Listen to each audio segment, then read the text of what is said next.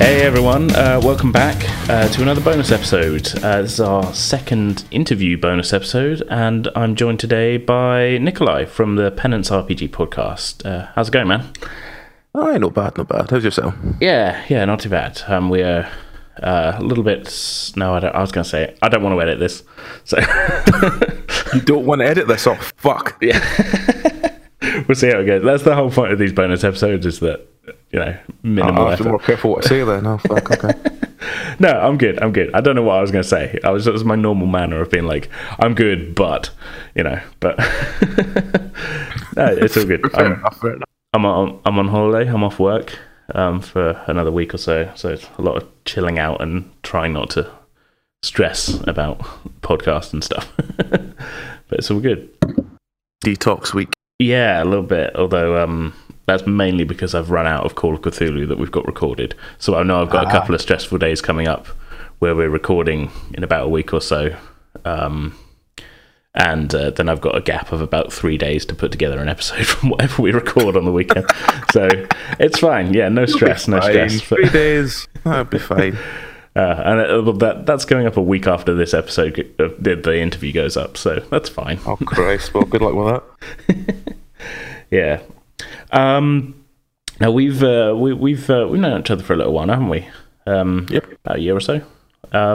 Yeah, we first of all, I think, met when we were doing the Dragon Meet 2017, where I had been signed up to do a DM session that I didn't even realise I was meant to do until 2 weeks before a couple of weeks before Dragon Meet, and then I had to panically book a train to London.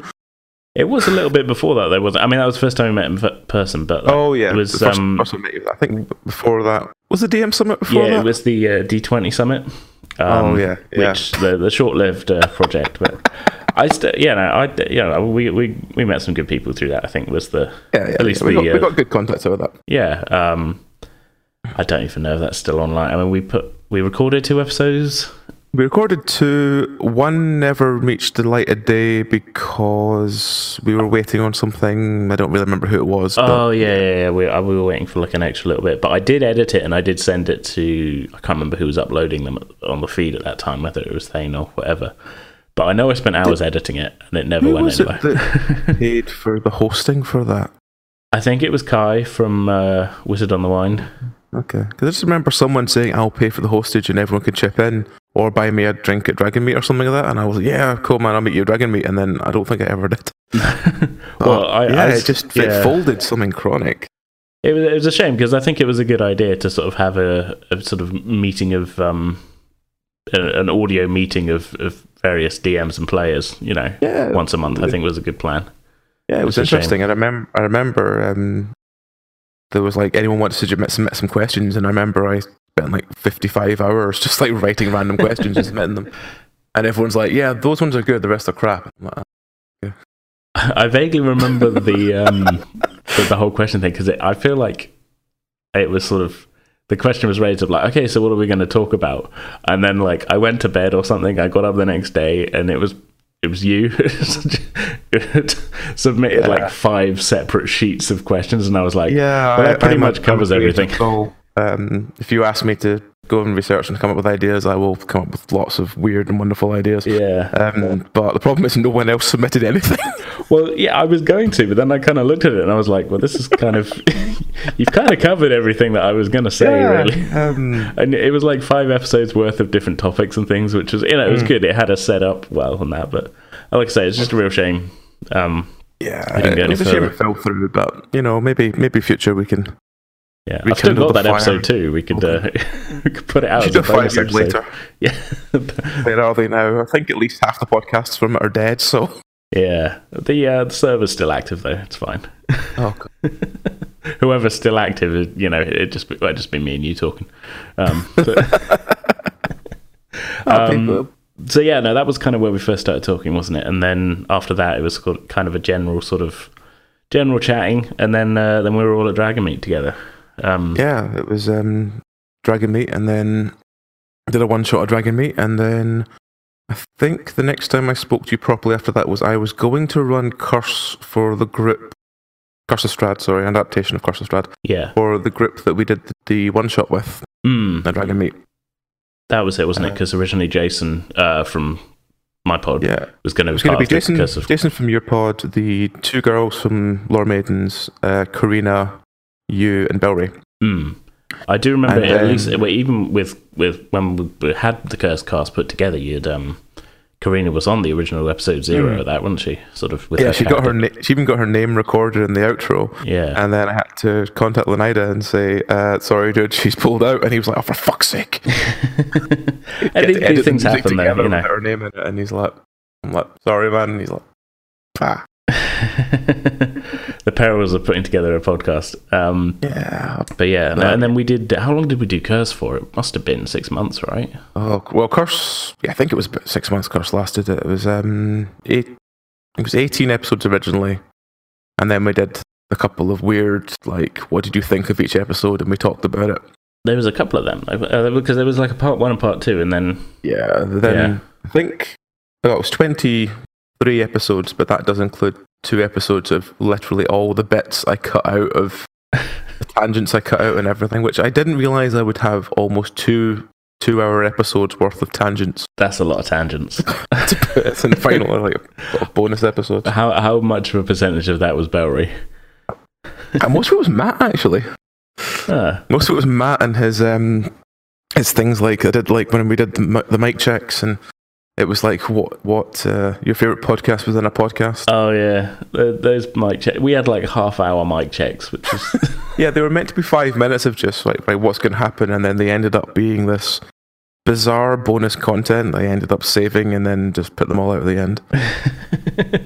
I mean, I enjoy them, don't get me wrong. But it was one of those things where I was just like a couple of times like I'll be there and I'll be like, guys, can we play the game? You know?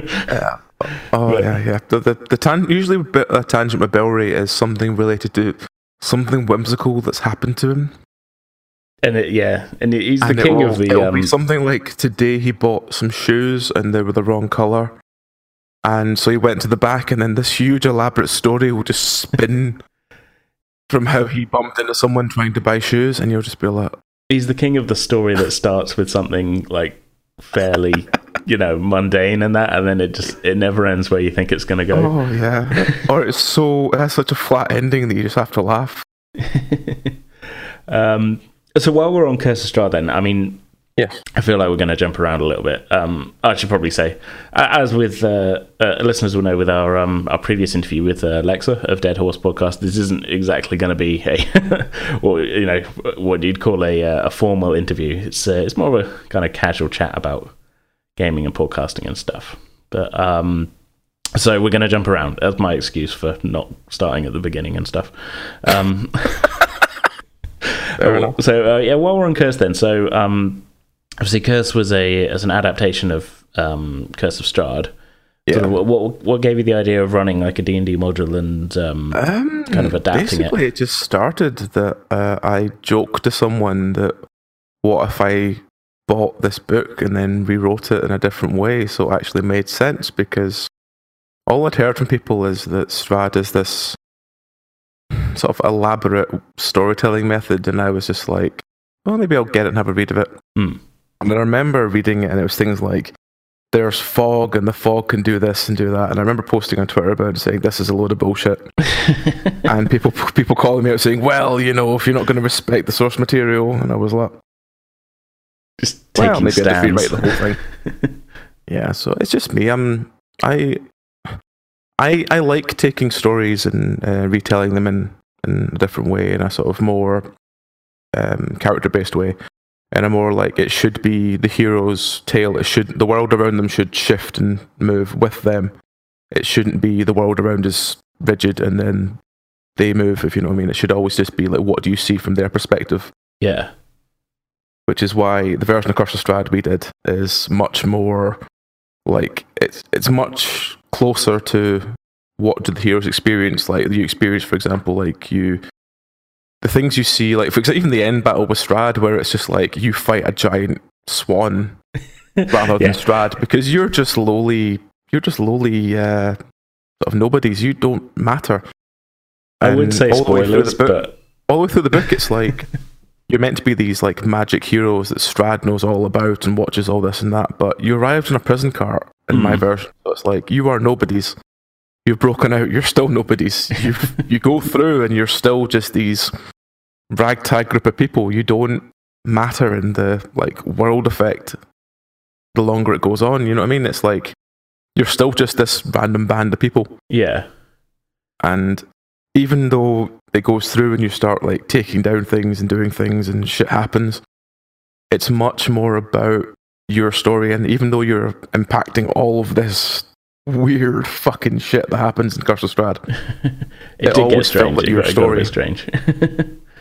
Yeah, but always felt like your story. It never felt like this is the tale of Barovia and these are the heroes within it. It felt like this is the tale of the heroes and Barovia is just the backdrop. I mean, hero is a strong word when it came to our party. You know what I mean, though. Yeah, no, I know what you mean. You always felt like everyday adventurers, and that's what I always like about it. That's my sort of storytelling style, is I will tell the tale of these heroes, and then their reactions will shift. Happens next, rather than this is the world, and this is just little bits, and yeah.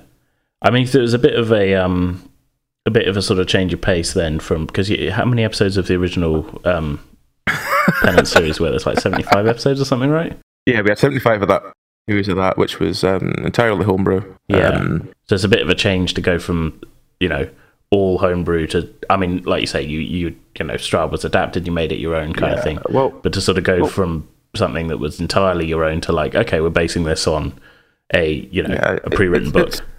It's kind of what we always do, really. I mean, Penance RPG came about literally because we were all gamers and we used to all play World of Warcraft together, and we were in a guild called Penance. And while one of the raids was lasting a really long time, we were all kind of bored. We decided that we would do some RPG online together. The problem was half of us didn't have enough money to buy any books. So I built this simple RPG engine, and it required no books, nothing. All it required is you just to be on, and then we go from there. And we found a dice bot because none of us trusted Graham, to be honest, with his rolls. Genuinely, that's the reason why we all just did. That's a good enough reason to. If everyone can see the dice, none of us trusted Graham because it's Graham. So we built this, and then we did. I think it was 20 episodes before we thought about doing it as a podcast. We just recorded it. No recordings of those at all or anything? Well, we recorded them, but the first 20 episodes of Penance RPG they're weird because they were literally just meant to amuse the folk in the guild. They weren't meant to be released. They were meant to just be this, fuck it, let's record it, let's have a laugh doing it, and if anyone else is enjoying listening, because some people were saying that I'd really like to hear it, but I don't want to take part. Yeah. So you recorded it and then put it up on on Google Drive or whatever, we were going to put it up on Guild. Originally the plan was to put it up on Facebook, but then we realised Facebook has a limitation of how much size of file you can put up, so we're like, fuck it, we'll just put it in a G Drive. Yeah. So we put it on a G Drive, and then folk were really into it, and then we got to episode 20, and it was episode 20 went up, and a lot of folk were saying, yeah, I really actually enjoy what you do. And we were like, Ellie kind of was like, oh, we should do this as a podcast. And I wasn't sure why we should do it as a podcast, because I was like, yeah, it's entertaining, but did anyone actually want to fucking listen to what we do? And how it was meant to work was I was meant to do just the writing and DMing, and that would be it. And she would do the music and the editing. Yeah. And full disclosure, Ellie has long since the part of the podcast, so that's I think listeners will know that. Well, listeners to Penance will know that. That's been a while. But Ellie lasted about 10 episodes, then I began to help with the editing, and then after, I think when we started in like February, I think it was, in 2017, and then that went fine, and then I think it was just the turn of last year, start of 2018. Well, December 2017, start of 2018, that Ellie decided that she had uni commitments and she couldn't basically commit anymore. Yeah. So I'd gone from just DMing to I was pretty much doing most of the base edit. And because I knew Ellie would have to leave to go to uni at some point, so Ellie eventually left and went back to uni, and she completely left podcast, and I ended up doing all the editing. And it felt, when we got to the end of episode 75, it felt this is a point that we can stop. Yeah, because we were doing effectively a mini series of like 15 episodes each, which had an arcing story arc and stuff like that. It's a kind of like a sort of season sort of thing. Yeah, but when it got to the end, like Ellie had been, I think Ellie was episode 60-ish. She was in the first couple of episodes. And then when it got to the end of 75, it's like, you know what, let's start something new. Yeah. Because Ellie's not going to be part of it anymore, and it's like a sort of closing that and reopening, starting something new and fresh, rather than having to have something that's still got 2 or 3 people that were not really going to be able to commit to time, and it felt better to start a new project than to keep going with that. Yeah, it sounds like it was a good time to sort of, like I say, kind of reform. I don't know, that's not the word, you know what I mean though, but sort of like, we're going to carry on, but we're going to tweak it, we're going to change the cast, we're going to change the format a little bit. And at that point I'd been doing, because I'm a lunatic, I had been writing and editing original Penance RPG and Curse, and recording 2 episodes and editing 2 episodes a week. Yeah, that's crazy. That's a lot of work. Yeah. And when we finished that one, Belray did a 6-episode series of Call of Cthulhu, which he wrote himself, and he was really happy with, even though he'd only written 5 episodes and he had to panically write the 6th on the day. Hey, look, as someone who's running Call of Cthulhu at the moment, I'm very much sympathetic with the whole, like, you're on the front of the train trying to lay track as you go.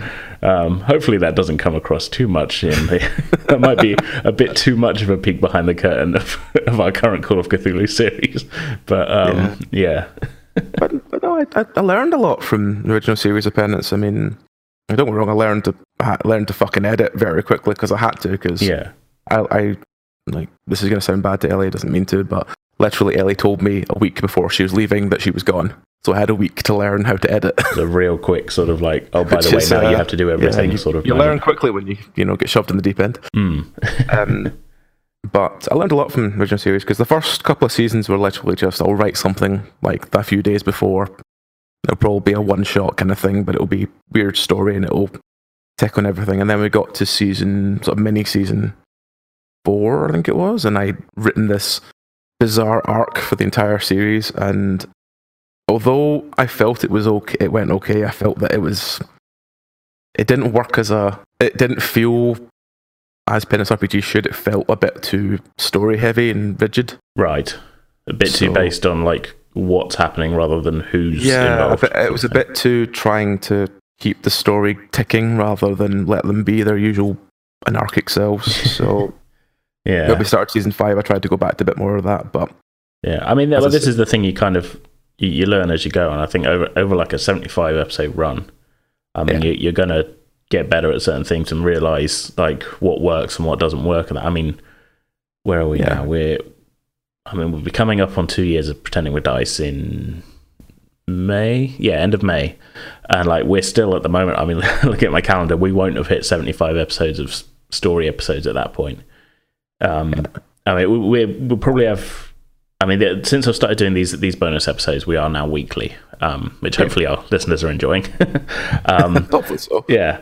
But yeah, the pace you were putting stuff out was, I mean, like you say, you were putting weekly episodes up, and then at a certain point it was Curse as well. And we're still doing bi-weekly because we're about to start going bi-weekly again, because we've got a best, which we'll come to shortly, I'm sure. Yeah, but we'll get to that, I think. But the big thing is that I'm crazed insomniac, so I literally will go, I can't sleep, give me a project to work on, and I've got quite a high work ethic, so I'm like, I will do 2 edits a week and it will practically kill me, but I enjoy doing it. Like I will honestly say, and if anyone has ever asked me, they will know this, I hate editing. I know, yeah, you've not been shy about that sometimes. It's a blunt honesty, I hate editing. Editing's the worst thing I have to do, but if I have to spend like 20, 30, 40 hours a week, 50 hours a week, 60 hours a week editing to get it to the stage and the sort of thing I'm happy with, then I have to do it. As much as it will drive me fucking insane. I mean, your episodes are long as well. I mean, when we record, I mean, because we didn't, obviously we did Curse, and then I was in Plummet. Well, I'm still in Plummet. That sounded weirdly like I was making some kind of announcement there. I'm not. But this is a way to tell me. This is a really long way around to tell you I want my Mondays back. But no, I'm there. So we did Curse, and now I'm on the Plummet cast as well. I mean, our recording sessions are, you go minimum 2 hours each time for one episode. Yeah. I mean, again, a peek behind the Pretending with Dice Curtain, we'll play for like 2-3 hours, and then I'll make multiple episodes out of that. So it. And then you're doing that twice a week. It's yeah. I mean, there was times a lot of work. There's times that the Penance episodes would be like 2.5 hours. I think the worst Penance episode we ever recorded was 3 hours long, and it cut down to like 2 and a bit. Well, I remember it was the final one that you put up of the Halloween project, but it was like the pilot, wasn't it? And that recording session was like 3.5 hours. The worst recording session, worst editing session we ever did. Because I'm a fucking lunatic, and I part of me regrets the fact that I agreed to do this. We, out of the blue, someone approached us and said, "Hey, can you do a one shot because we're on Kickstarter?" And we went, "Yeah," because seriously, if you come to us and say, "Do you want to we run a one shot? Would you be interested?" We'd love to do it because we always do because we're really up for all that kind of shit. So if you don't want our cast to run anything, please just let us know. But they came to us and they said, "Hey, can you would you be interested in doing a one shot?" We went, "Yeah." When? And there's like, "Oh, well, we can do your Monday recording slot if you're free," because we told them when we did it, and we went, "All right, okay, cool." It lasted 5 hours. I mean, that's a long recording session in anyone's book. And the problem is, like, it was like 1:00 in the morning, and he was still doing the story, and we're like, we're all fucked. We're used to like recording for like 2.5 hours, if that. Yeah. This is like hit 4 and it's still going. And you could feel everyone around in the recordings a bit kind of like, I don't care. I want to see the end of this story. Yeah. But it was really, really enjoyable. Don't get me wrong. We loved doing it. But we didn't know how long it was going to be because we thought it was going to be like a 3-hour window. It's not. It was a lot longer. So it got to the end of this 5-hour recording, and I think it was things like 5.5, 5:15 or 5.5 hours in the end. Jeez, like as you know, my editing brain is like you're giving me anxiety from a 5.5 hour recording that needs editing. It's like so we got this done, right? And I was sitting there afterwards, just going like, all right, I'm exhausted, and I'm like, how long are you on Kickstarter for? I think at this point, I think he was like, it was either 14 days or. About halfway through the campaign. It wasn't much longer than a week, and I'm like, right, so if you guys want this to give you much promotion, I need to get this done in like the next few days. Right, okay. And I got it edited for that Sunday. But it was literally the longest slog of an episode I've ever... I think I was editing an episode of fucking Curse at the same time. Oh, man. Because I am insane. But yeah, we got it done, we got it up, and it went down really well. A lot of people really enjoyed it, and the Kickstarter was really successful, and all the best for it and all of them. But it was just, I don't think it's just the combination of none of us were ready for how long it was going to be. Yeah, and then I wasn't ready for how long the edit was going to be, and it was just hard. So lesson learned there about maybe at the start of those things going like. Putting like a hard out on it or something. Yeah. Well, the other problem is that you're in a group with Belry. Oh, yeah, so tangents happen. And Belry will get sidetracked by the simplest of thing, and then I'll join him, and then everyone else will be like, we don't know if where you're going is relevant, so we'll kind of come with you, but be very prepared to run the other way. And you're just like, oh, no. Yeah. You can just hear in this guy's voice just like, well, I've got this. It's like when we were at Dragon Meet and we ran that one shot with the guy from D and Dice. Oh, and yeah, no, we were all knackered because we'd all travelled all day. We don't want to be this tired, we're sorry, but why is it still going? I mean, that was it. Well, we should tell the whole story on that. So, we obviously went back to Dragon Meet for a second year, just, a couple of months ago. And I think we were all pretty tired, right? But, like, you guys had Amy had the furthest to come, but she flew, so I guess, yeah, a little easier than 6 hours on a train or whatever. So we got down there, and then we recorded the final episode of Curse. Oh yeah, I forgot we went. We did 2 games that night, didn't we? Yeah, we did because we decided that because we put Curse to bed several times and it kept getting back up. It's like, that's the end, and then we're going to do these extra bits, and then we're going to actually do another bit. Yeah, but what we decided to do in the end was, because, well, we thought everyone was going to be there at Dragon Meet at the end of the year. I was like, well, how about if we do a sort of, I think it was 15 years later, I said? It was something like that. It was a while. Yeah. It was like a certain number of years after the effects of Curse and like what had happened to Barovia, just so we get some sort of like after effect closure, so we can go, right, everything's done, doors shut, it's done. And what happened was we recorded the first episode of these, and it was really good. It was really fun to have everyone back again for one session. And then on the day, a week before, Matt told us that he couldn't make it. It double booked or something, hadn't he? He double booked himself to go to a spa. Yeah. To rest up before. Was it rest up before his wedding? It was something to do with his wedding. It was like a sort of. Yeah. I think it'd been given this isn't relevant really to the story, but it got some spa package or something, I think. Yeah, he was so happy with his spa package, but they counted it, so we didn't get Matt. And then we turned up on the day, and the problem was we turned up on the day, and we just.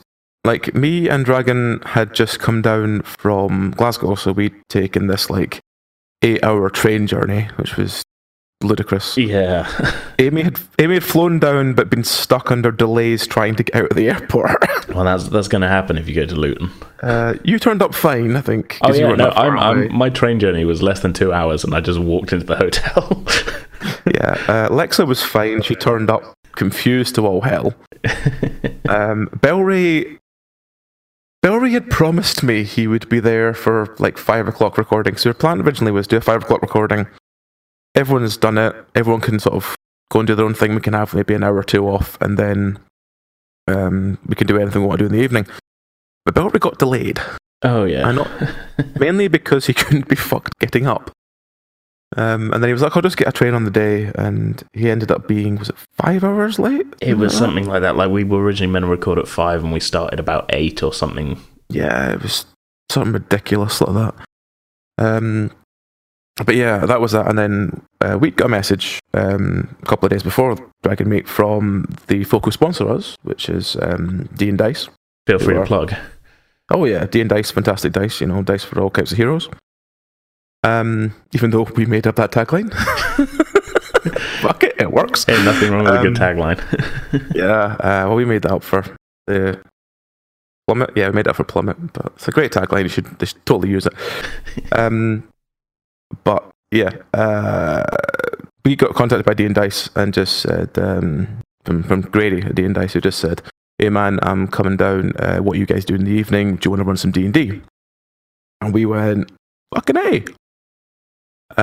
So they turned up, we helped them get stuff set up, and then he was like, yeah, we'll go and do that. But the problem is, everyone, because they've been waiting around for Belry, was really fucking tired by the time the evening recording came around. I think it must have been 10 o'clock at least by the time we started D&D. Yeah. And as I said, I think everyone expected it to be like a 2-hour, 3-hour thing. Yeah, just a fairly quick one shot. I think it got to 1 a.m. and he started taking minis out, and we were just like, oh fuck. Yeah, we hadn't we'd just spent an hour with minis on the table on this map and that, and then it was like a puzzle room or whatever, and characters were dying, and then he was like, well, we've got another map yet to do. And all I remember from that was Belry was obsessed by drinking tequila sunrise. Oh, he had a lot of them. He had so many of them, and people kept coming up to talk to me. Don't get me wrong, they look nice, but we're in the middle of a game where we're all shattered. D20 Future Show came up to talk to me, and I was kept getting distracted by what was going on, and every time I turned around, Belry had left them in another tangent. And I was just like, okay. I think the mistake was made was playing D&D in the bar. I think we can all agree. It was loud and there was alcohol right there. And we were all, it wasn't like we were on a round table. We were all kind of along I don't know. I don't think it helped. Table, yeah. But I mean, there was nothing else to be done. I couldn't hear what was going on half the time. Yeah, it was fun though. It was good. I had a laugh. It was great fun. I really enjoyed doing it. I just really wish we'd started earlier. Oh yeah, I think that was part of it. I mean, I think it like if we hadn't done the curse recording, we probably would have been all right. I think if we'd got there, or Belleroy got there in time, and we'd had even like an hour of downtime, we probably would have been fine. But yeah, we did a lot of one shots. You had that weird shower in Novotel, didn't you? That didn't work. My shower. Was it your shower that didn't work in the Novotel? No, I had a shower. Was it your shower that like ripped the skin off because it was so powerful? No, it was the opposite. It was like I think because this commented about it. Like I had like a weirdly strong flush on the toilet, but like like the shower was weak as hell. And then I think I brought it up to you guys, and you were like, "Oh, this is the exact opposite." Yeah, ours was the exact opposite. It was the shower literally could rip skin off. It was like crazy powerful. Whereas in my shower, I was like having to like kind of creep basically to being exactly underneath the thing, and like where I've got long hair and everything. I was like, I have no idea if I'm going to get all this shampoo out because the water was just like dribbling out basically. And I was like, oh, okay, but it was like I'm here for 2 nights. It's not worth complaining, Yeah. But it was weird. It was weird. It was good. I think we made good choices by getting hotel rooms this time. I mean, you guys got hotel rooms the first time, but that first year in 2017, where Jason and I went up on the same day, the day of the con, we got a train at like it must have been like 6 a.m, and we basically went straight from the train to the con floor. We were there. Well, no, we were there till after walking in, and you were just like. Yeah. Well, we were there because we played with you guys in the evening. Yeah. And then we were like, okay, we need to go get this. I think we had put specific trains, and like I knew we were playing in the evening, so I was like, okay, we can either get a 10 p.m. back or 11 p.m. back. Yeah. So I think we ended up on the 10, but it was by the time I got back, it was like 1 o'clock in the morning because it was, I don't know, last train or something from Waterloo was just packed and was stopping everywhere. And so lesson learned. Don't go up on the train on the same day unless you live like 5 miles from the con. How on earth did we get onto that? We had to get the train down. It was just, at least we didn't. I mean, 2017 when we came down, the problem we had the day after was our train got cancelled on the way back to Glasgow, so we had to get on this packed train. Ooh. So we lost all seat reservations and everything because we're on this packed train, and it's just like, fuck this. Yeah. I mean, we were on the same train as Belleroy, and Belleroy ended up getting off the train early so he could get another train later on because it was just too big for him. He just couldn't deal with it. Just like not. I mean that's it's a smart choice if he doesn't mind waiting around. But I suppose with you guys, you had such a long journey to get. It was literally like stowed out from London, and this is going to Glasgow, and you're like, fuck this.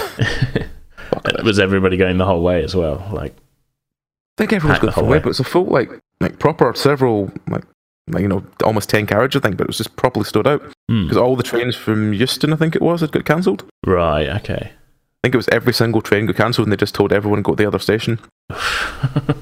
So not ideal, really. Nuts, absolutely nuts. But this time was far easier. I mean, yeah, just. But we got the Curse one shot done. Yeah, as well. Curse one shot was fun. We also we got to play. You ran that. I mean, it was vaguely based on the plummet system. I know when you cracked out the injury table, I was like, oh, I remember this. We ran this one shot, and even up till the day, I kept changing my mind what story I wanted to run with it. I knew vaguely what I wanted to do with it, but I like the plummet system. We haven't talked about plummet yet, but this is good. We'll turn it into a segue in a minute. Yeah. Okay. But I'm a professional interviewer. It was we decided at the Dragon Meet to run this survival style. You come meet an old friend who hasn't spoke to you in ages, and he's found this artifact, and then the world starts falling apart. What do you do?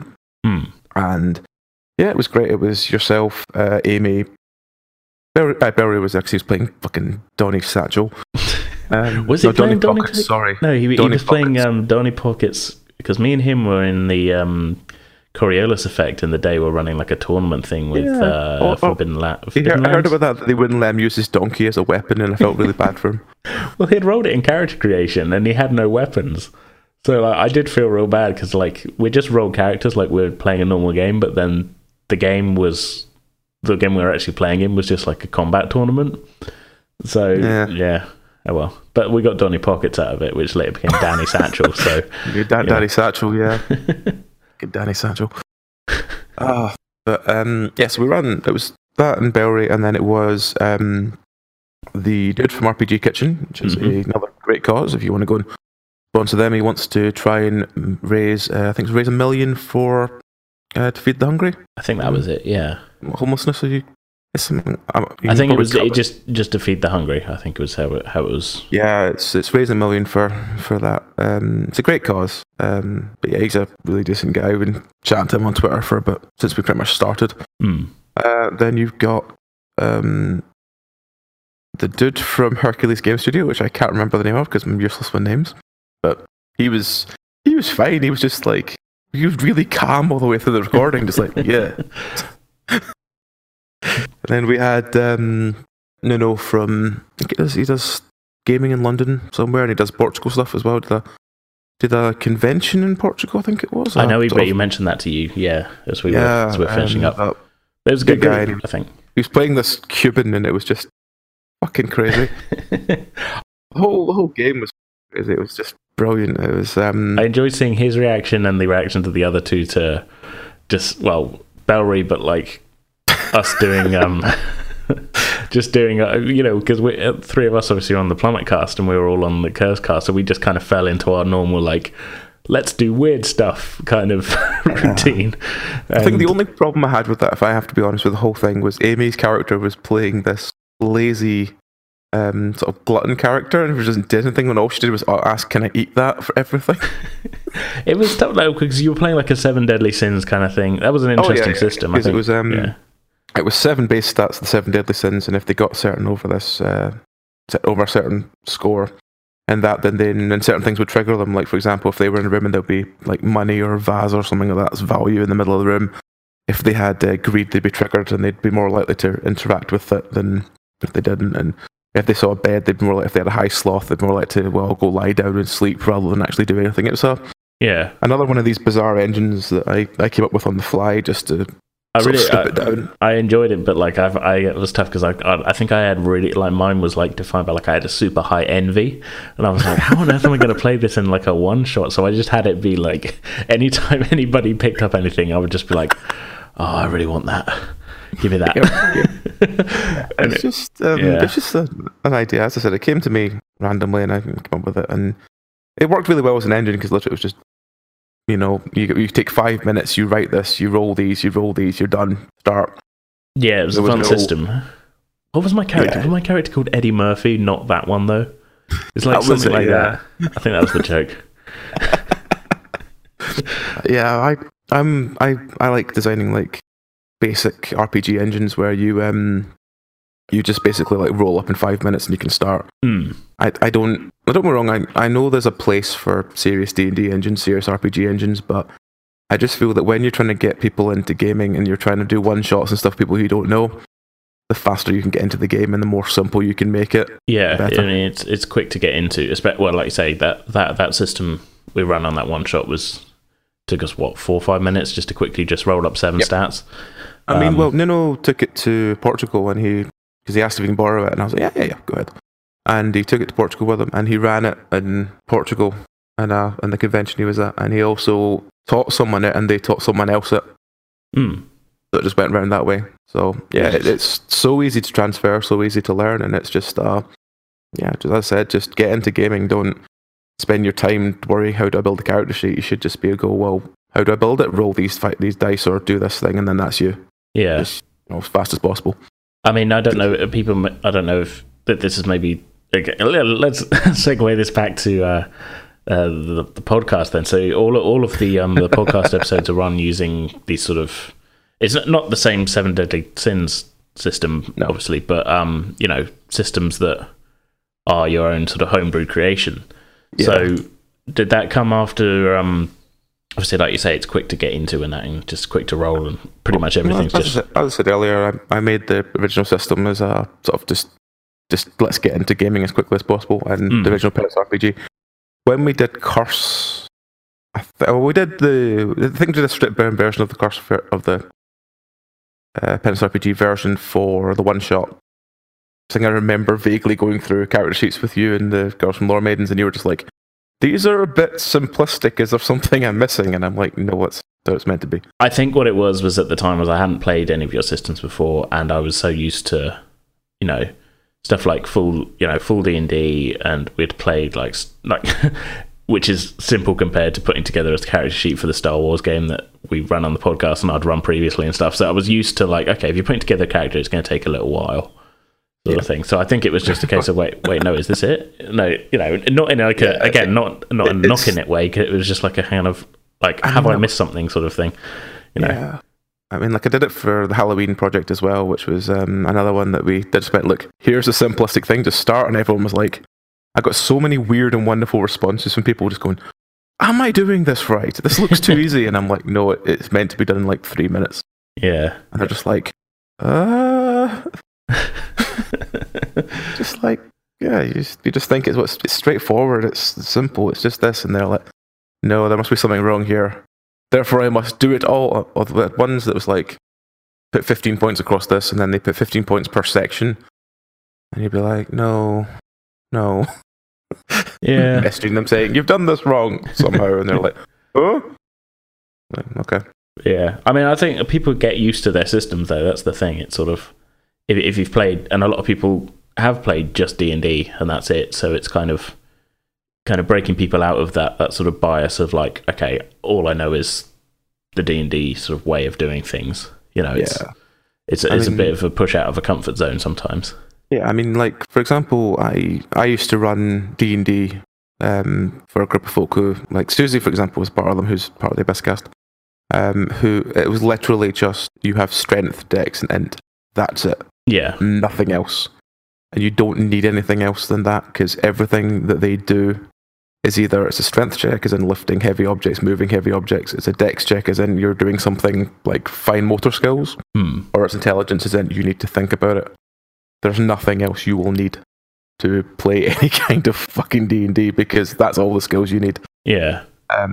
If you want to be more advanced, then you can put like, secondary stats and all that stuff, which is fine.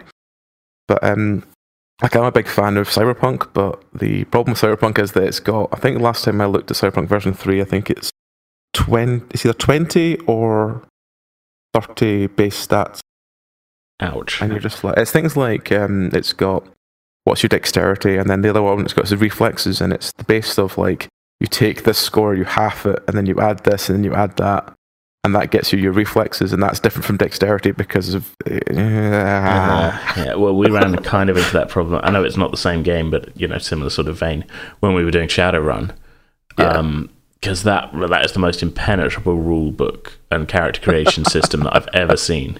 Like, the rule book's full of cool stuff. I love my Shadowrun rulebook, but I've only read like about a couple of pages of it, because I've flicked through and this is a really nice rulebook, and then never read it. Oh yeah, no, it's a real nice rulebook. There's some really cool stuff in it, but putting together a character is the most, tricky, sort of complicated. It's never explained clearly anywhere. There's stuff that you need to do at one point that comes back in later, but isn't ever mentioned again. And we ended up. I ended up downloading like a custom program to put together a character, and then we got to it, and Jason just was like, "Look, I'm just going to get a pre-gen." I was like, "Why didn't I just get a pre-gen character?" Like, I spent hours on this program being like, "Okay, I think I want to do this," and then Jason was like, "I think I'll just do this guy and slap my name on it."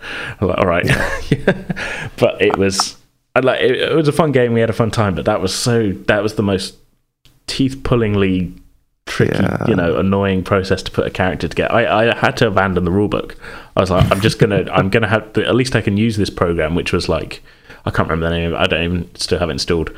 And even that was like, it was kind of, it wasn't exactly a user-friendly program, but it was more user-friendly than the official rulebook kind of thing. Yeah. I mean, how are you with rulebooks in general? I mean, for RPGs, do you typically read them and then... Yeah, no, I'm generally pretty good. I mean, I've got a whole bunch of them that are for systems that I haven't even fully played yet, but like I'll pick it up because I want to play it, and that and and then I'll read it through and I'll make myself a sample character or two. But just like, God, I don't know, that Shadowrun was tough going, man. I mean, personally, there's only one rulebook I will honestly ever say I've read cover to cover. Every other rulebook I've ever had, I've never, RPG book, I've never really read all the way through. I've read bits of, but the only one I've ever read cover to cover was Cyberpunk 3, and that's because I got into RPGs playing Cyberpunk when I was about 21. Which I've told this story before, but I find it hilarious. I was going to ask, actually. That was one of my questions I had. I was going to be like, so what got you into RPGs? Yeah. I always used to enjoy RPG games when I was younger, but when I was about 20-ish, 21, actually, no, might be 19. But yeah, it was that kind of like, I was second year at uni, and my best mate at the time, who was a girl called Cheryl, she used to have a flat in Glasgow in town, when I used to live outside of Glasgow in a sort of small, like, nearby town. Yeah. So if I could crash at hers, because I was at uni every day, and she'd just dropped out, but I was at uni every day, so anytime I could just crash at hers. So I was like, great, I don't have to go home. And she was single for years, but there was this guy, which I won't name, but probably for the best. Don't drop any names. All I'll say is he's in his 30s, right? Okay. And he had a thing for her, because as you do apparently. Humans do sometimes. So he thought the best way to win her heart was that he was going to run a game of Cyberpunk, and she was going to instantly go, "Oh, you're wonderful, I'll fall for you." A tale as old as time. So, so she went, "He wants to run this. Do you mind being a part of it?" Well, I'm not, because apparently it was going to be her flatmate and her flatmate's younger brother. Right. And I was like, sure. So we got into it. I really enjoyed it. It was great. But yeah, I don't know how we ever thought that was going to get anywhere with her. Yeah, I can see the thinking of like, I'm into this. I want to show her that, I care, and also get her involved in my, my interests. Yeah, so he thought the best way to do it was to make her talk about explosives and exploding like nightclub or something like that. Things with the plot of the Cyberpunk episode we were in. Some people buy roses. Some people talk about fake C4. We did that for, I think it was about 8 or 9 weeks, the campaign lasted. Also, it wasn't just a one-off kind of... It stopped after her flatmate decided he was going to do... He basically went into this place and he was like, yeah, we'll come outside and my friends will deal with you. So he walked outside with these like 2 big fuck-off gang bosses. Right. And he went, they're going to deal with you, and points at me and my friend, and we're just like, no. We're just innocent bystanders, know what you're talking about. Then our flatmate threw his pen down and ran out of the room. He was like, you're meant to back me up, it's not fair. And that was the end of the campaign. That was the end of the campaign, because he refused to play after that. Oh, well. We were like, okay. And then that was... But hey, it kindled your interest in running games and stuff. Well, it started my love of Cyberpunk. I think Cyberpunk 2, or 1 of the 2. And then, but years later, just out of the blue, I found my copy of Cyberpunk 3, and that's when I read it cover to cover, literally in like 2 days. Yeah. And then I was like, fuck it, I want to run this. And then that was from there. But the problem was I looked at it and I went, there's no way in hell I will get people I know to run this. Because looking at it, like, have you ever seen the Cyberpunk 3 manual? I don't think I've read it, no. It lost its funding, so all the pictures are action men covered in tinfoil. I wish I was joking, but it's these like doll-like men. Some of them have got a couple of clothing and like fake moustaches and shit like that, but most of it is like tinfoil. Because they had no art budget, hilarious. If you ever get a chance to get hold of Cyberpunk 3, I'll have to look. I'll see if there's any on eBay or something. It's dolls covered in tinfoil, all the stuff. I'll send you. Okay, take a couple of screenshots. Yeah, send me a picture. But they're just fucking hilarious. Absolutely fucking hilarious. But the general book is really good. It's interesting. But as I said, it's got about 20 base stats. Yeah. And you're just sitting there like, people I know, I'll say to them, hey, do you want to play D&D or this? They'll be like, that means thinking. Like, So we had tried like running D&D and stuff before. Like we tried this weird game with I remember we were on a Zeppelin. Okay. And everyone was just drunk. It just descended into nonsense. So was that like part of the setting, or was that a story? I don't even remember. It's my guy I don't talk to anymore, so I can't really find out what it was he actually tried to run. But I just remember that we were on this Zeppelin, and everyone was drunk because we like literally D&D games back then used to be we have a bottle of mead, pass the bottle of mead around, and just get drunk. It's a bit different from recording a podcast. Yeah, it was just madness. I find that I pretty much only play when I'm podcasting now, which is a shame. See, the thing is, I kind of miss playing. Yeah. But equally, I find myself wanting to take the story to like complete right turns of where it's going when I am playing now, because I'm so used to like that happening in recordings. But we've broken you. Yeah. Well, I feel like.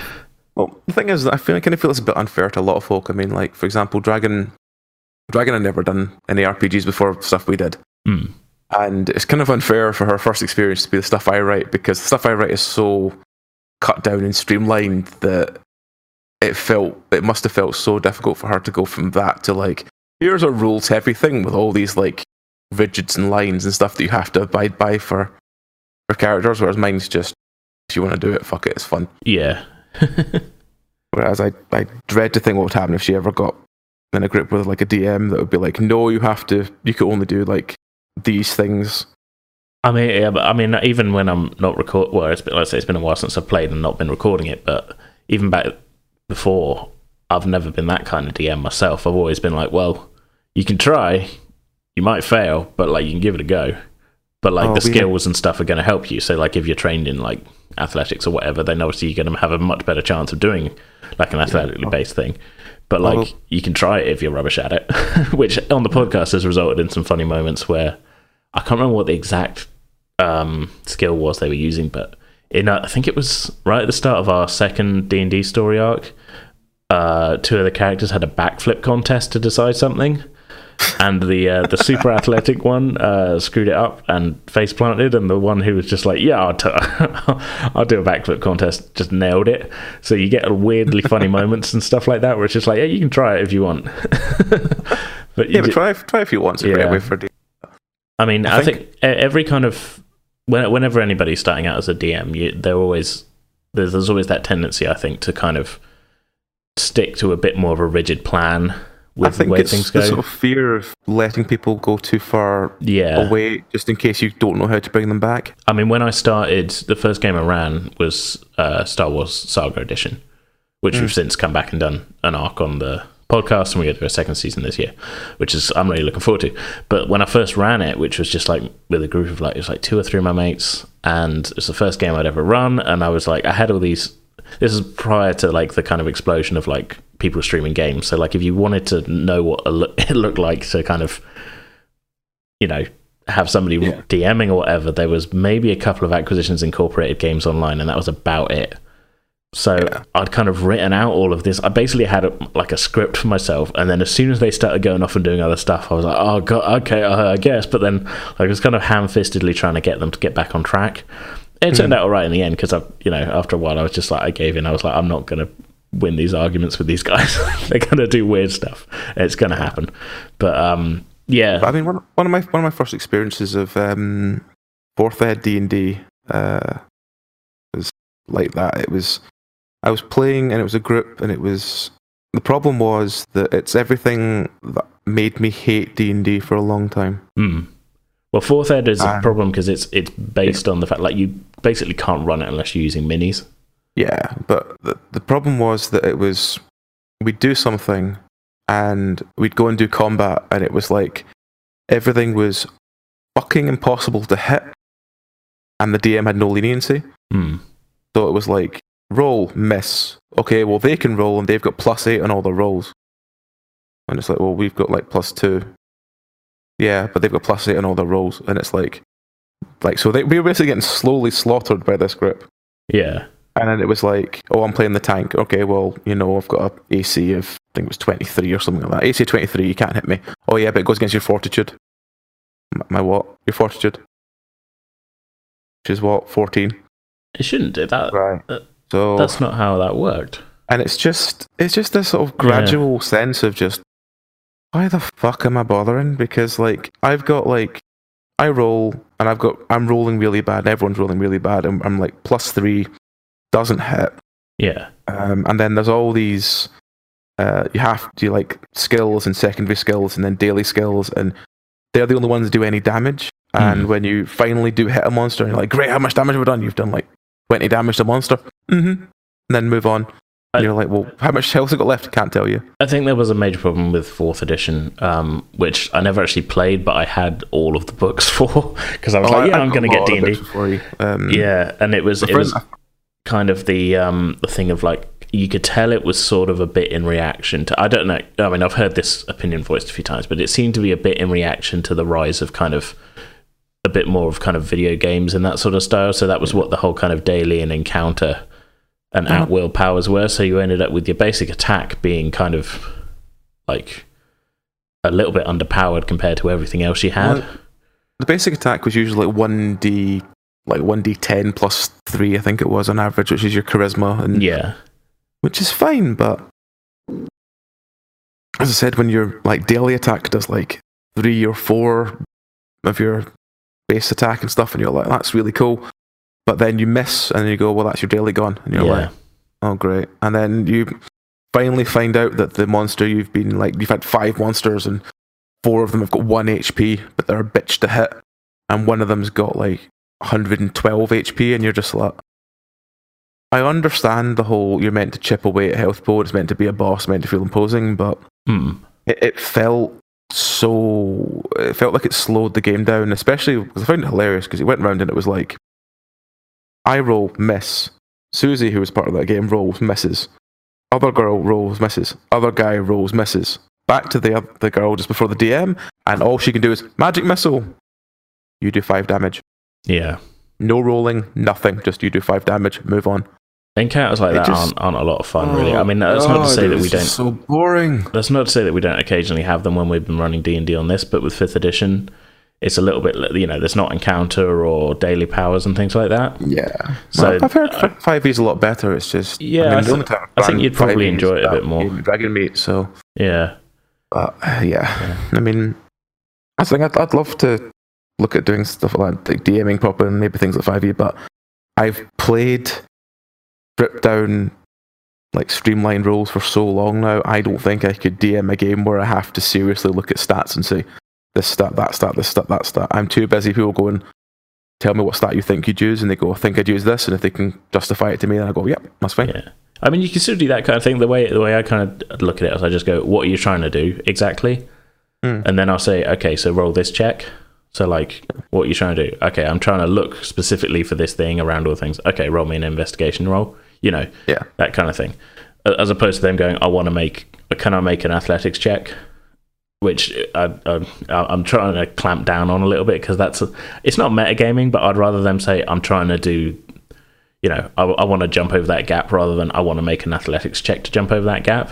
Yeah. Tell me what you're doing and I'll tell you if you want me to make a check, kind of thing. Yeah. But I do think you'd enjoy 5e a bit more. But yeah, as I said, it's just trying to get the time to learn it, really. And I'll run you through a one shot at some point. I'll DM it if you want. Yeah, maybe. Yeah. So getting back to DMing then. That winding way back. Welcome to the world's worst segue. Plummet. Yes, Plummet. You're currently running Plummet. We did Curse, and then the following that was the current series, isn't it?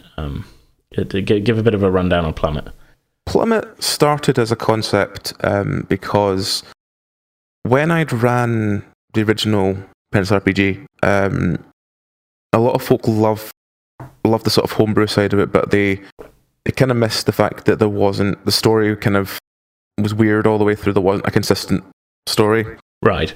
Whereas, like Curse, for example, there was a consistent story. It just was a bit, It was a bit winding, but that was down to us, I think. I was looking for ideas as to what to do for the next series, and then I realised that I have all these boxes of Descent, the board game, and I was like, that's got a campaign. I could totally adapt that.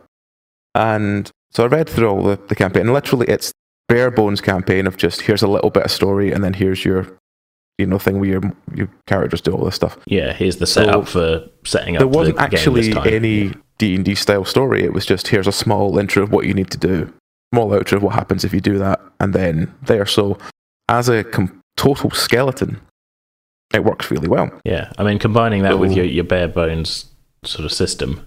Yeah. So taking inspiration from the Descent campaign. So basically you've got this like 15, 20 episode campaign that you can just adapt and say, right, well, we'll take this story and these vague characters and we'll do something with it. We'll write something fresh and new, and it's got an overarching story. Yeah. While it's also got this complete free will to do what you want. So we took the original Purple engine and I went, I want something where heroes feel like heroes, like there should be a sense of heroism, of the world's unfair. And I don't like doing character death traditionally and stuff, because I said this, if we ever go back to listen to the old D20 Summit episode, I don't like doing character death because I think that, there's no point in killing Joe and then a week later it's Joe the Second or Joe's son of Joe. And it feels bleh. I think I said it at the time on the D20 Summit as well, that it's fine if it's a home game, but especially when we're recording a podcast, you kind of, I mean, you've kind of turned it on its head with Plummet, I think, because how many characters is Belry on now? But in general, on a longer running thing, you kind of want to get to know the character, especially as a listener, because you're not playing the game. So the one thing that you have is to get involved, get invested in the characters and stuff. And if they're dropping like flies, you don't get a chance to do that, really, Yeah. The whole point of like, for example, we couldn't do character death and curse. No, you just couldn't do it. There's no window character death would work in curse, because if someone died, how would you replace them? Yeah, there's no actual reason or method that you'd replace them. It just feels like the characters are there and it's there sort of huddling against the world kind of thing, rather than it being somewhere that if someone dies, I'll just replace them with wandering minstrel. Yeah, it wouldn't have worked with the, like you say, the setup and everything was that we'd come through on a cart and just stumbled into Barovia, really, wasn't it? Yeah. So you can't really, well, plus the whole kind of Barovia deal anyway, with the sort of the souls and things. The soulless and, so that, having just a random minstrel would have, would have been a bit of an odd addition, I feel. It would take time for them to gel with the cast, and then take time for that to feel more than just... And although you could do the effects that, a player death would have on everyone else, it just wouldn't feel right. Whereas with Plummet was designed to be, you have these characters, and it's more of a hack and slash, so there will be lots of combat, lots of, you attack a monster, they hit you back, limbs can go flying, how far will you keep going? Yeah. And as a concept, it works relatively well. It took a couple of episodes to get into it, but I think after Belry's first character fell down, and my son, I mean spoilers, but like, and I think after we got Human and Human got that scythe, and that was an issue. There's times you hear recordings and you can feel the tension of, I don't want to go near that. Yeah, that was every combat round when it's like, and Human, what do you want to do? And like we all just dive for cover. And it creates something new. It creates something different. It creates more of a organic feel that life is fickle, and characters can just get smacked over the side of the head and they're dead. Like just death can happen in a heartbeat, and it feels much more like D&D than D&D does. I think in terms of kind of like, I mean, maybe like old school D&D, but I think in terms of kind of like just in flavour, it's a nice contrast to, well, obviously Curse before it, and then Abyss, which is starting up. Yeah. The first episode's not up yet, is it? No, it's not. It won't be up till mid to end March. Okay, so a few weeks from... We'll talk about that. Yeah, we'll talk about that. But, so it's sort of like a kind of a good kind of counterpoint, I think, of that, because obviously the Curse flavour was, like you say, we're not going to go for... there's not going to be player death, because that doesn't really fit with how the whole thing goes. So that was more of a kind of like, okay, you're with these characters for the duration, whereas Plummet's a bit more kind of frenetic, would you say? Yeah, kind of. A little bit more kind of like you never know who might roll a 1 and something bad's going to happen. Plummet's also got the sort of essence of the anarchy you got in the original series. Yeah. It's, Bellry can do his, I'm going to go and waffle off and do this thing, but the difference is that he can do this thing, and he can just get, chopped in half for doing it. It's well, look, if he's going to play a giraffe. Yeah, it's when he plays a giraffe, yeah. It's meant to have this anarchy meets disposable heroes style. And yeah, it's something completely different from everything else I've ran, and it stops the whole of this death saves and death saves and death saves and death saves when it's literally just you can roll a 1 on the injury table and hit someone in the head, and then you roll X number and it just kills them outright. I mean, we've had episodes start where someone's just been killed outright. I mean, I did shoot Leonidas' character in the back of the head. Yeah. Not on purpose, and he did die. Oh, I was speaking to him about this separately, and he was so gutted that he kept getting killed. I'm running out of ideas now, and I was like, "Oh, just come up with something different. It'll be fun." He's like, "Tell him to stop dying." Yeah, but he's like, "And there's those bastards that are still on their first character." And I was like, "I'm sure their time will come." Hey, look, my character lost something very dear to him. Yeah, his son. His son, yeah. What did you think I was talking about? But no, I mean, we've all lost limbs and other things throughout the course of it. I think it's a miracle that mine and Amy's characters are still rolling, really. I mean, don't get me wrong, I know Ash's character will probably survive till literally the end of Plummet because she's very careful. Yeah. I think there's only been 2 times she's nearly got killed, and it's been very, very, like the time she rolled under the cart. Yeah. It's very rare that Ash will have any kind of injury happen to her. She's got a very prudent strategy, which is let us do all the stupid shit and then just go, and I shoot the enemies. Yeah, I mean, I love Ash to bits, but Ash took about 35 episodes to get used to how we did the original series. Right. And she very much was, the early days of Purple Guy, you can listen, and she was very like, "Hi, it's Ash."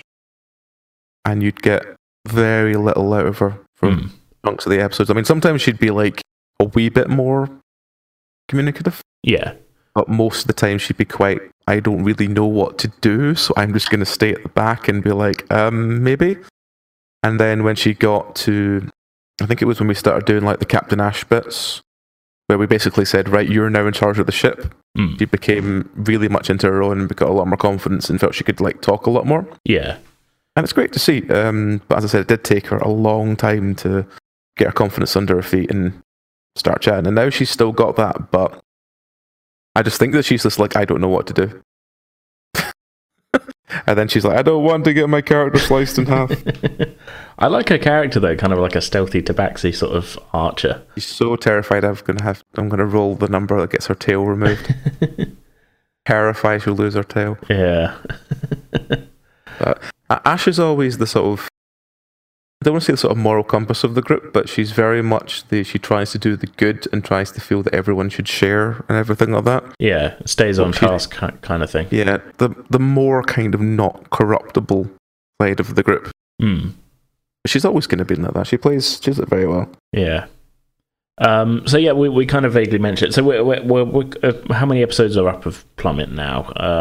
Up, I think 17 just went live when we were recording. Yeah. So by the time this goes up, it'd be 18. Yeah. We've just recorded 21, I think. That does sound about right. Yeah, and obviously we didn't record this week. 21, yeah. Yeah. So we've got a couple of episodes in the Libby.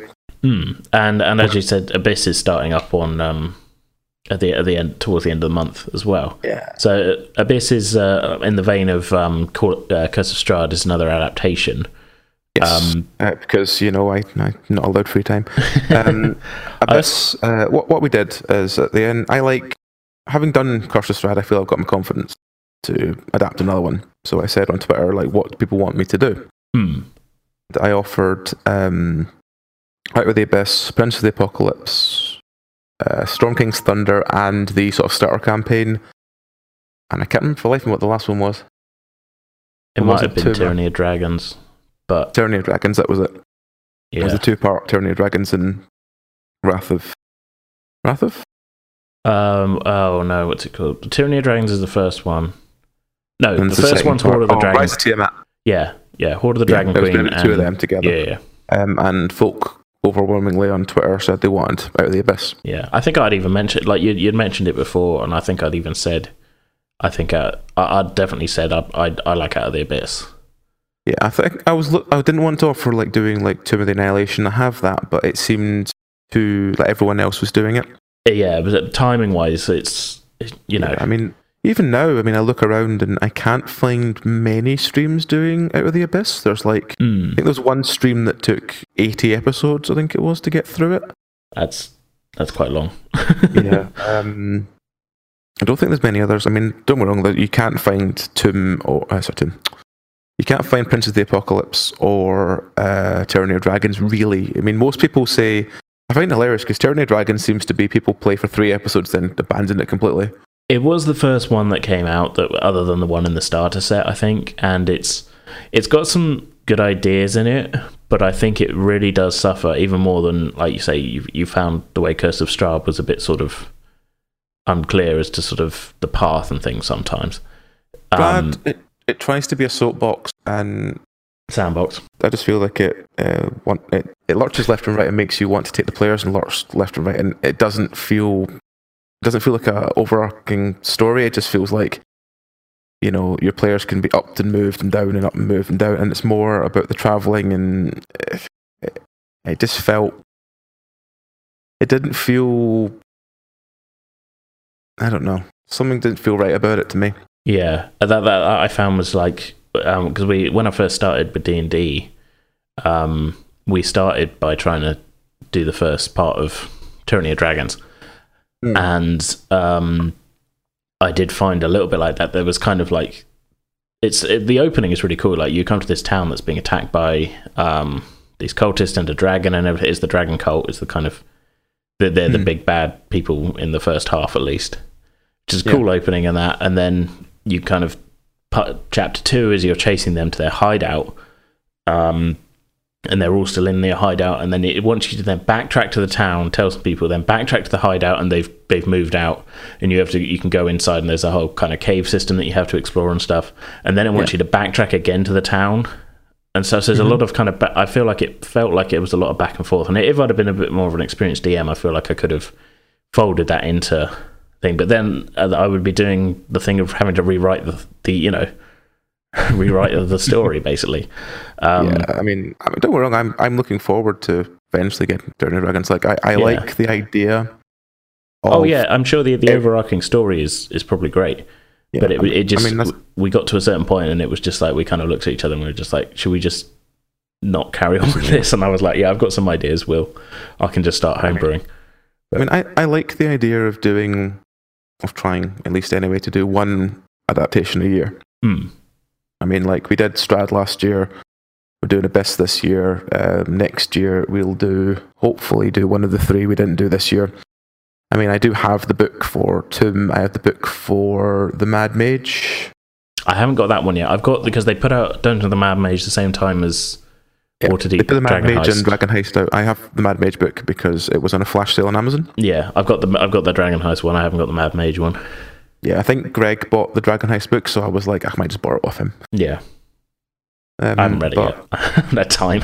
I've had no look at it. But I think that I like the idea of doing an adaptation a year, because as much as I don't like how they're written, I love the story they're trying to tell, and I love doing my own spin on it. Like, for example, the difference in like Strahd that we did was that Strahd was this snivelling wretch rather than this grand, haha, I am the knight, I am everything. Like, the version I did of Strahd was very much based on like Macbeth, and he basically was this general, and he did like basically sell his soul to become this ruler and get this woman and all this stuff, and he just became this, he was secretly just this, as I said, wretch.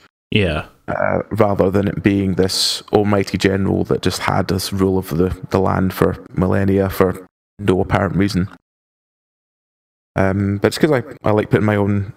I think it was a good spin. I did enjoy it when we were playing it because it was kind of like we'd heard about the sort of the Baron throughout, and then by the time we kind of learned his story, it was kind of I don't think we felt sorry for him, if you know what I mean, because he was still the bad guy. You all hated him by the end, which was great. Yeah, but like it was kind of like when it sort of the details came out, we were just like, oh right, he's like.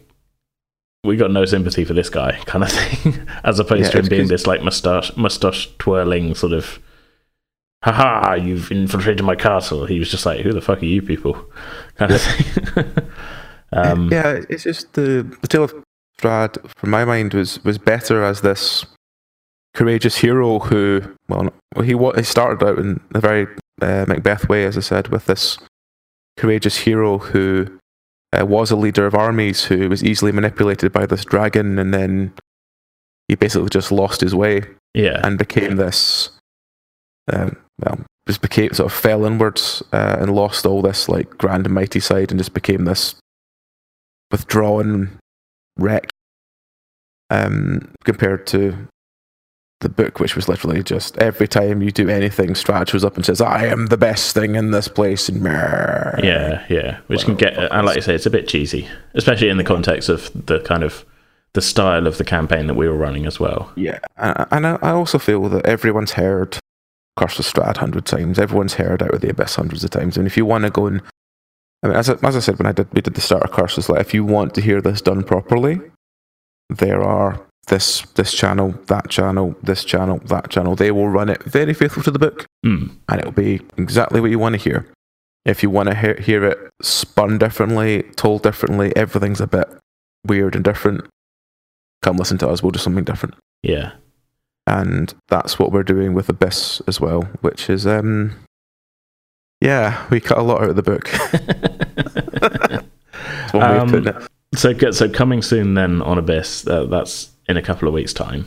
People got that to look forward to. Let's bring this to a close then, I think, because we've kind of covered a lot of stuff, I think. So, how would you pitch the show then to somebody who hasn't sort of hasn't listened before and sort of, you know? How would we, do you mean which show do you want me to pitch? Well, Penance in general, I think, just as sort of like, Penance hey, come listen to us, sort of. This is a long-winded way of saying like, let's do some final plugs, but at the same time, kind of in a more sort of general way, if you know what I mean. Yeah, sure. Regarding Plummet, first of all, I would say if you want something that's sort of fairly decent speed, D&D, you get good storytelling, good characters, good environment, and they tell a sort of anarchic tale where characters there's an element of danger, there's this, the stories are always pretty good, there's an element of danger, and characters can literally just get killed, but in a good way. Plummet is just hack and slash adventure. It's just what you'd expect from almost like a cartoon. Yeah, I could very much see an animated Plummet. You know? Yeah, that's just what Plummet is. Plummet is this, just, yeah. Regarding Abyss is our second adaptation. It's going to be, as we did with Curse, it's D&D 5e at speed. At speed that keeps consistent. We cut out a lot of the, for want of a better word, faff. We cut out a lot of the sort of politics and appeasing factions and all this stuff. We just do away with all of that, and we just do it as, this is the tale of these people as they go through the story. And if you enjoyed our Curse of Strahd adaptation, which basically was the same kind of thing, where every town has certain stories and the characters will interact with the stories and they'll tell their own tale, Abyss is the same. Yeah. As I said, D&D pretty much at speed. And I think roughly we'll end up with Abyss being around 20, 25 episodes, I think. So it will tell the entire about the Abyss a lot faster than most places will. Yeah. I would recommend people go back and listen to Curse as well, because there's some familiar voices on there, and we had a lot of fun doing it. And I will say now that if you, this time, unlike Curse of Strahd, if you do want the DM notes for what I've done differently for Abyss rather than what the book says, we are going to do something through our Patreon. Where we release a new series where I basically talk about how we interact with what the players did and choices they made, to what I had in my notes, and also what my notes are for the next episode. So if you want to know how I did it and why I did it and what I'm planning to do every episode, we are going to release them through our Patreon. They're not going to be high tier. I think they're going to be like the $3 tier or something like that. I've not looked at it properly yet, but it's going to be something like that. But little bonus episodes, behind the scene peeks. Yeah, it's kind of a bonus episode behind the scenes. You won't need it to enjoy Abyss. I mean, it's literally just if you want to know what my notes were for doing things, then, you know, that would be a sort of bonus thing, and it would help us a lot as well, because at the moment we could really do with sort of driving a little bit more support, so we can maybe get one or two people in to help us with the editing and stuff like that. So it's not for bad gain. It's literally just to try and get us some help for a bit. So that would be great. Thank you. Awesome. Well, yes. Thanks a lot for joining me for this. What could generously be called an interview. This ramble. Yeah. It's a rambling casual chat. We've had a lot of these chats over the last year or so, haven't we? So this is, I feel like I probably rambled far too much, so apologies. Yeah, that's all good. Okay, thanks so much for joining me, man. Listeners, we'll be back next week, Thursday the 14th, I believe. Yeah, because this is going up on the 7th.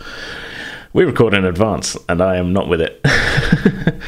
This is going up on the 7th, so next week, Thursday the 14th of March, join us for part 5 of our Call of Cthulhu storyline.